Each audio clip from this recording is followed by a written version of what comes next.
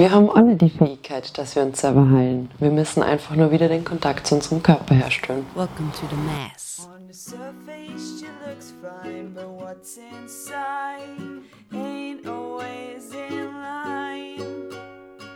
Life is good, life is bad. She's a mess, but a happy one.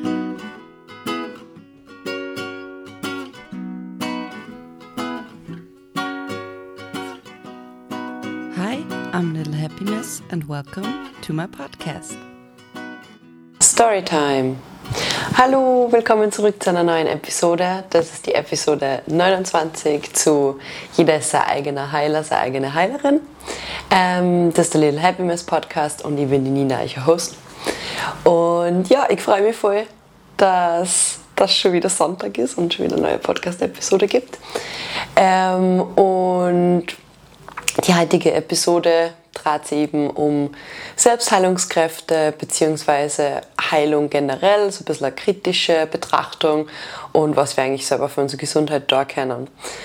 Genau, da ist jetzt irgendwie so wichtig zu vermerken, dass wir generell, also im Westen, also den Osten möchte ich da jetzt weglassen, die sind ein bisschen anders drauf als wir, aber so in der westlichen Welt herrscht so ein bisschen diese Ansicht, dass der Körper ein mechanisches Konstrukt ist. Das kommt irgendwie, glaube ich, aus den 1920er, also so, das ist irgendwie so ein mechanischer Körper quasi und besteht aus Zahnrädern, und wenn auch so ein Zahnrad nicht mehr funktioniert, dann wird das einfach ausgetauscht bzw. geschmiert, repariert, und genau, also so kaputt, reparieren, funktioniert wieder. Wie machen wir das? Indem wir Medikamente zuführen, die quasi diesen Stoff drinnen haben, der halt dann reparieren soll, was nicht funktioniert. Sehr basic gesprochen jetzt, also mal abgesehen von Operationen und so Sachen, aber wenn man nur dieses klassische Medikamente einwerfen, ich werde wieder gesund, betrachtet. Wie machen wir das? Wir gehen da zum Arzt, das heißt, der Arzt sagt uns dann, was wir haben. Er gibt uns eine Diagnose, oft auch eine Prognose, also wie lange wir krank sind, ob es bleibende Schäden haben können, in ganz argen Fällen halt, wie lang was unsere Überlebenschancen sind. Und ja, wir identifizieren uns dann mit dieser Diagnose und auch mit der Prognose. Was daran problematisch ist, sind mehrere Sachen. Zum einen mal, dass eigentlich so ziemlich alle unsere Medikamente Nebenwirkungen haben, und dass es dann wieder Medikamente für die Nebenwirkungen gibt. Was jetzt nicht heißen soll, dass alle Medikamente falsch sind, also nicht mehr normale Medikamente, schaue aber trotzdem, dass ich es auf ein Minimum begrenze, weil uns oft einfach nicht bewusst sind, wie so Basic-Medikamente wie Aspirin oder ja, Schmerztabletten und was man jetzt sonst so alles nimmt, die Pille, jetzt bei uns Frauen, was das eigentlich mit unserem Körper macht. Und wir wollen halt immer so quick fix, ja, gib mir Tabletten, dann bin ich wieder gesund und dann arbeite ich wieder. Verstehen aber nicht, dass es ja dauert, halt, bis eine Krankheit sich im Körper ausbreiten kann. Oft, also wenn es so chronische Sachen sind, schwerwiegendere Sachen, das geht ja nicht von heute auf morgen, sondern das dauert eine Zeit, bis das in den Körper reinkommt, und deswegen müssen wir uns halt auch die Zeit geben, bis es aus dem Körper wieder rausgeht. Und die Zeit wollen wir uns aber nicht geben. Wir wollen halt auch Tabletten und dann gehen wir nach 3 Tagen wieder arbeiten und dann ist alles wieder gut. Was das langfristig mit uns macht, das ist uns zum einen nicht bewusst, oder wir ignorieren es einfach bewusst, weil das ist ja später. Es geht ja um jetzt. Oft sehen wir uns auch irgendwie gefangen, so ich muss arbeiten oder ich muss jetzt leisten, ich muss jetzt das machen, ich habe da das Projekt, ich baue Haus, ich habe keine Ahnung, ich ziehe sonst irgendwas, und das ist jetzt wichtiger, als wie die Zeit sich selbst zu geben, um auszukurieren. Genau. So generell, was ein bisschen kritisch auch betrachtet werden kann, ist, ich bin übrigens gerade krank, ist, dass wir gehen jetzt zum Arzt und der sagt uns, was wir haben.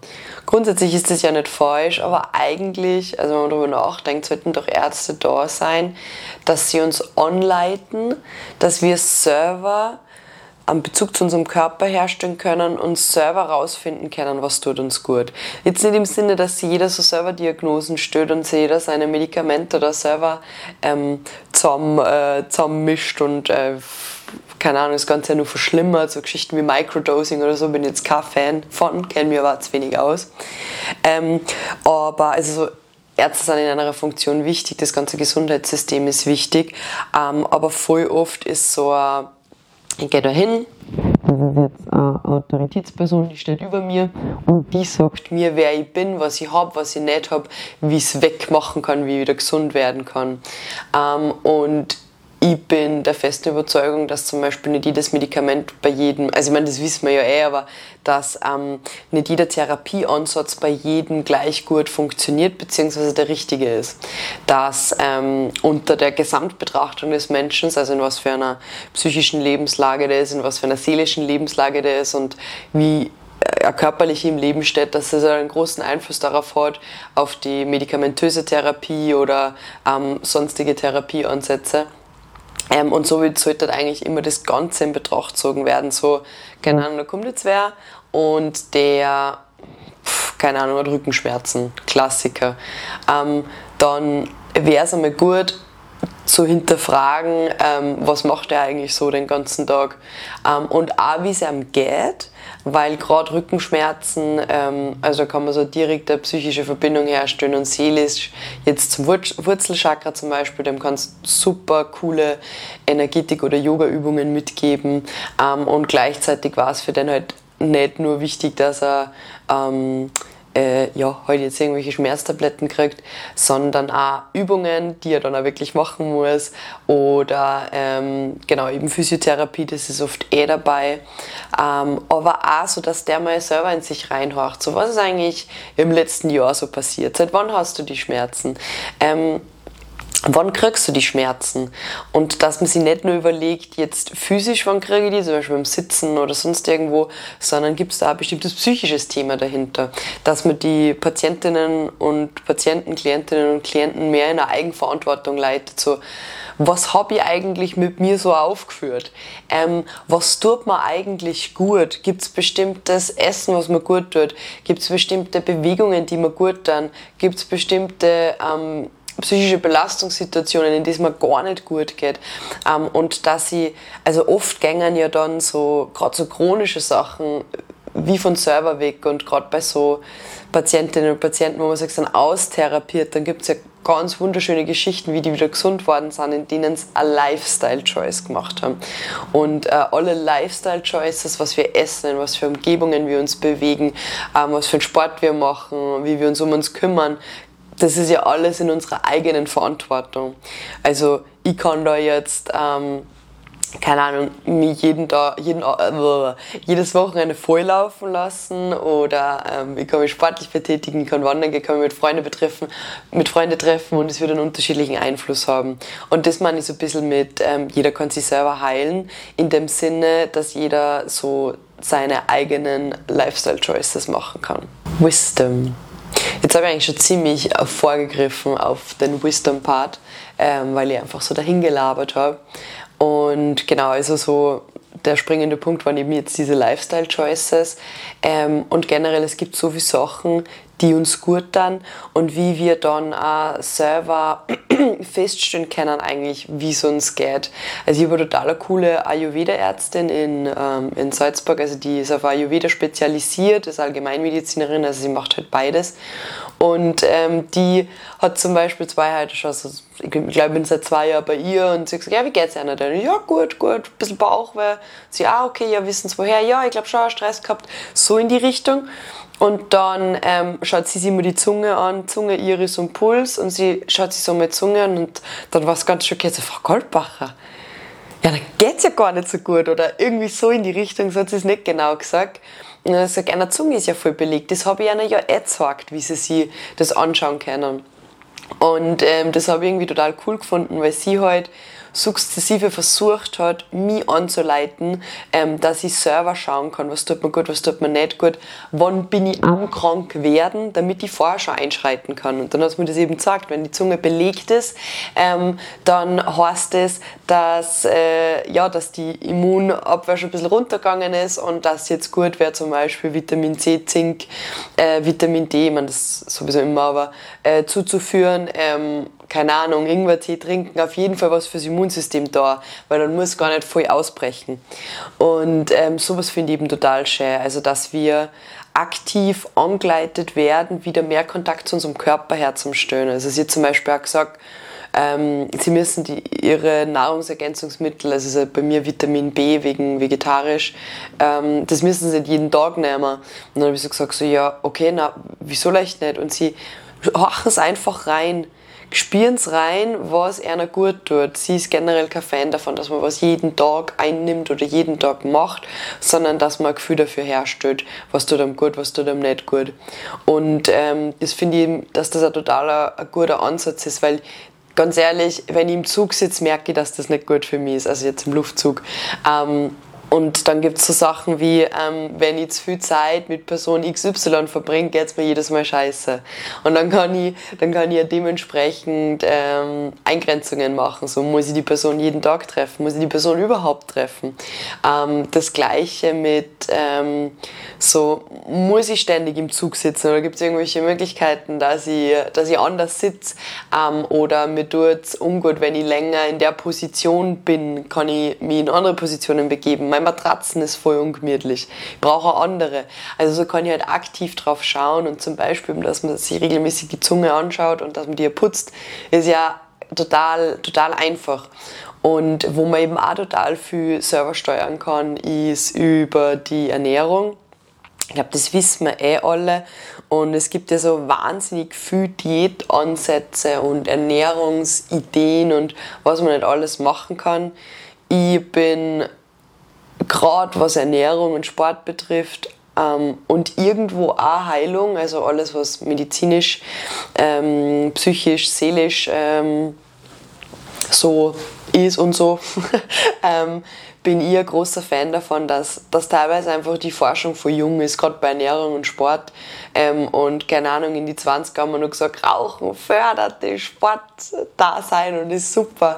Und das Gleiche haben wir halt auch richtig viel Fleisch- und Milchprodukte essen. Und das sind beides Sachen, wo wir wissen, dass die mittlerweile nicht gut sind, egal ob man jetzt vegetarisch, vegan, Fleisch, um das geht es jetzt gerade gar nicht, sondern einfach so, es hat Trends gegeben über die Jahre, es hat Forschungsergebnisse gegeben, die dann aber wieder revidiert worden sind, weil man draufgekommen ist, dass wohl doch nicht so ist. Also wir lernen da noch voll viel. Dementsprechend bin ich einfach kein Fan davon, wenn man sagt, also so ganz schlimm finde ich so Low Carb oder Keto oder keine Ahnung, was da nur alles gibt. So Ernährungen, wo du auf einen Nährstoff, der halt voll wichtig ist, komplett verzichtest, über jedes von deinen körperlichen Bedürfnissen drüber gehst und die da so limitierst, sodass dass es einfach auch nicht gut geht damit, genauso wie so in arge Kaloriendefizite gehen. Ich glaube nicht, dass das langfristig gut ist und irgendeinen Sinn hat. Wenn ich sage, ich will jetzt, keine Ahnung, 4 Kilo für die Hochzeit abnehmen, ja okay, dann bringt sowas vielleicht was. Aber dass ich sage, dass ich das langfristig durchziehe, glaube ich, ist nicht gut. Und ich glaube, dass wir alles also ganz gut wissen, was für uns gut ist. Also ich finde diesen intuitiven Essensansatz gut, dass ich einfach sage, ich lerne meinem Körper einmal was gesund ist, weil noch nicht, wenn ich nur Mackie ist, dann wird mir mein Körper, auch wenn er Hunger hat, nur suggerieren, dass er Mackie will. Sondern dass ich dem einmal 6 Wochen alles zuführe, was gesund ist, dass ich den umprogrammiere, also 6 Wochen dauert es ungefähr.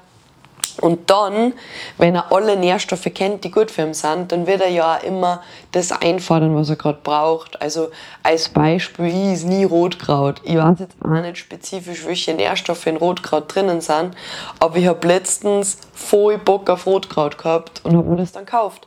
Und ich bin mir ziemlich sicher, dass mein Körper irgendwas da drinnen will. Wahrscheinlich ist viel Eisen drinnen. Ich habe da gerade meine Periode gehabt, also es würde einfach gut zusammenpassen. Aber ich hinterfrage es dann einfach auch gar nicht, weil ich weiß, so, das wird mir jetzt nicht schaden, das Rotkraut. Und das Gleiche ist halt, also ich zum Beispiel jetzt, also bleiben wir beim Thema Essen, ich habe früher halt ständig ein Backerl Chips vernichtet und saure Süßigkeiten gegessen und alle immer so, wie gibt's das, dass du so ausschaust und so viel isst? Ich habe eine ziemlich arge Verdauung, oder schlechte Verwertung eigentlich. Und seit ich aber so auf mich selber her und zum Beispiel Fleisch weglasse, weil es mir einfach nicht schmeckt, also ich habe einfach keine Lust auf Fleisch, habe ich ja nicht mehr so arge Cravings nach Süßigkeiten. So manchmal schon voll geil und dann gönne ich mir das schon wieder, aber das ist weggefallen, dass ich zum Beispiel jeden Tag irgendwas Süßes brauche, also dass ich mich voll einschränken müsste, dass es nicht ist. Und so kann man eben langsam lernen, was tut mir gut, was tut mir nicht gut. Ich weiß, dass Hülsenfrüchte für mich schwierig sind. Ich mag es ganz gern und in kleinen Mengen geht's, aber ich kann halt jetzt nicht, keine Ahnung, 3 Tage lang Kichererbsen essen. Oder Bohnen oder so. Also ich muss da halt ein bisschen schauen. Ich vertrage keine Tomaten oder nicht so gut, ich kann schon essen. Ich vertrage Auberginen nicht so gut. Und das habe ich alles rausgefunden. Und so kann nicht jeder so ein bisschen einfach schauen, was einem gut tut. Man kann natürlich auch viel nachschauen. Also von Ingwer und Kurkuma wissen wir, dass beide gut fürs Immunsystem sind. Und so Sachen. Und da hat man dann einfach auch viel Einfluss darauf, dass es langfristig gut geht. Also nicht jetzt, ich bin jetzt krank und jetzt ist ich da auch Ingwerwurzel und dann bin ich wieder gesund. Nein, aber ich kann nicht langfristig immer mal wieder schauen.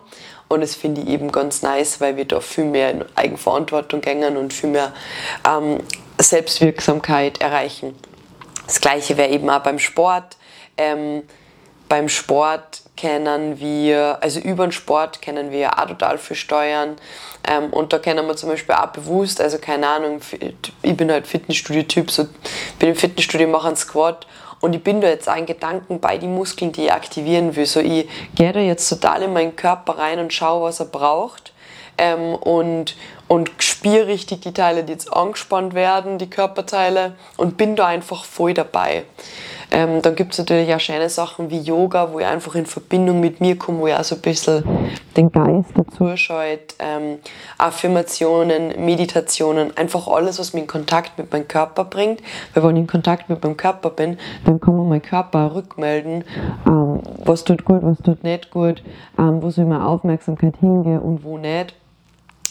Und wenn ich eben ständig so einfach in der Ablenkung drinnen bin und ja passt, dann habe ich jetzt ein Medikament dran und eigentlich gar keinen Plan habe von meinem Körper, dann werde ich auch langfristig nicht gesund sein. Also dann, keine Ahnung, dann werde ich jetzt vielleicht da 3 Tage Aspirin ballern und dann geht es mir wieder gut, aber dann bin ich die Wochen drauf wieder krank. Oder ich bin einfach nie gesund, also sagen wir jetzt irgendwas Chronisches oder sonst was. Und ich glaube eben, wenn wir ein bisschen ausprobieren, schauen, wo unser Körper reinpasst, was ihm gut tut und was nicht, auch Sachen lassen, die ihm nicht gut tun. So, es gibt Sportarten, die tun ihm einfach nicht gut, ob man will oder nicht, weil man halt der Typ für was anderes ist, vielleicht für was Ruhigeres oder für was Schnelleres. Ich glaube, dass wir bei der Ärztewahl ein bisschen schauen können, dass ein Arzt nicht nur fachlich kompetent ist, sondern auch, ob er zu einem passt.